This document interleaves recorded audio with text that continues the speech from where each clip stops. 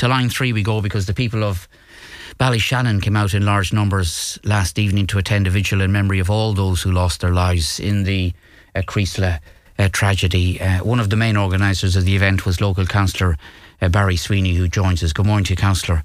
Good morning. And thanks for joining us. And it was only right and fitting, you felt, that an event like this be organised in Ballyshannon. Absolutely. I think, Niall, it was a really good thing to do for the community of Ballyshannon and indeed the wider area, because a lot of people came out. I'd estimate there were between 300 and 400 people came out to the centre of Ballyshannon last night to express their condolences and, I suppose, stand there in solidarity with the people of Creaslock, because it sort of shows that there was a real desire there by people to do this.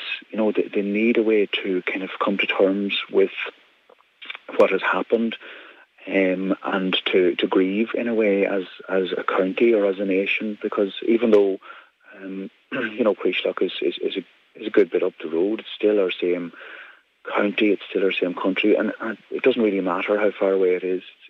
It's becoming much more real, I believe, as the days go by. Initially, you see the initial photograph, you hear the word on the street, and it's terrible, but it always seems to be a wee bit further away.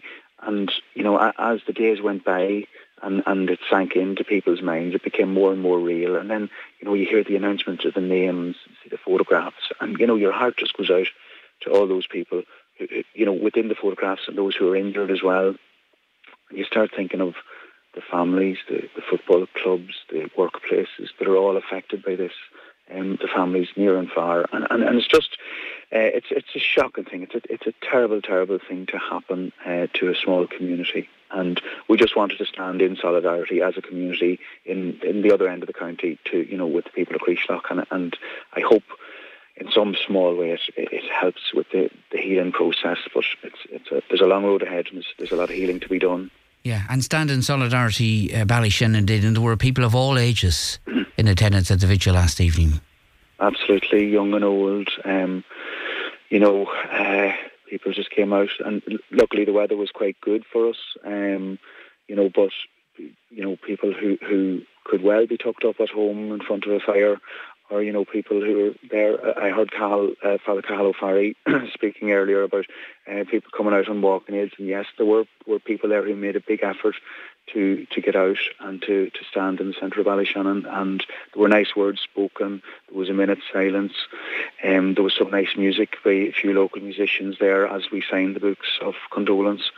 And it was if you could call it, a nice occasion, but there was nice camaraderie and conversation afterwards. People kind of hung about and just talked afterwards, and maybe that's part of what people can do. Because in situations like that, there's not a lot you can do at times, apart from sit back and think about it. And I suppose it's always a good thing in life to reflect on your own life and to reflect on maybe how lucky you are, how lucky we all are for different things. And very often we don't have to look too far to see somebody that's less well off than we are.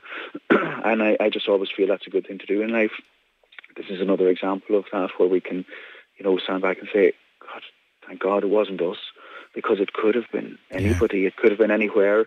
And it was just a real, as I mentioned last night, a cross-section of any society, of any normal village in the country in that split second, and it could have happened anywhere. And that's what resonates with people, that, my God, it could have been me. So it's, we can count our blessings, and it's good to have your health, your well-being, and that, and sometimes it's good to just reflect on that.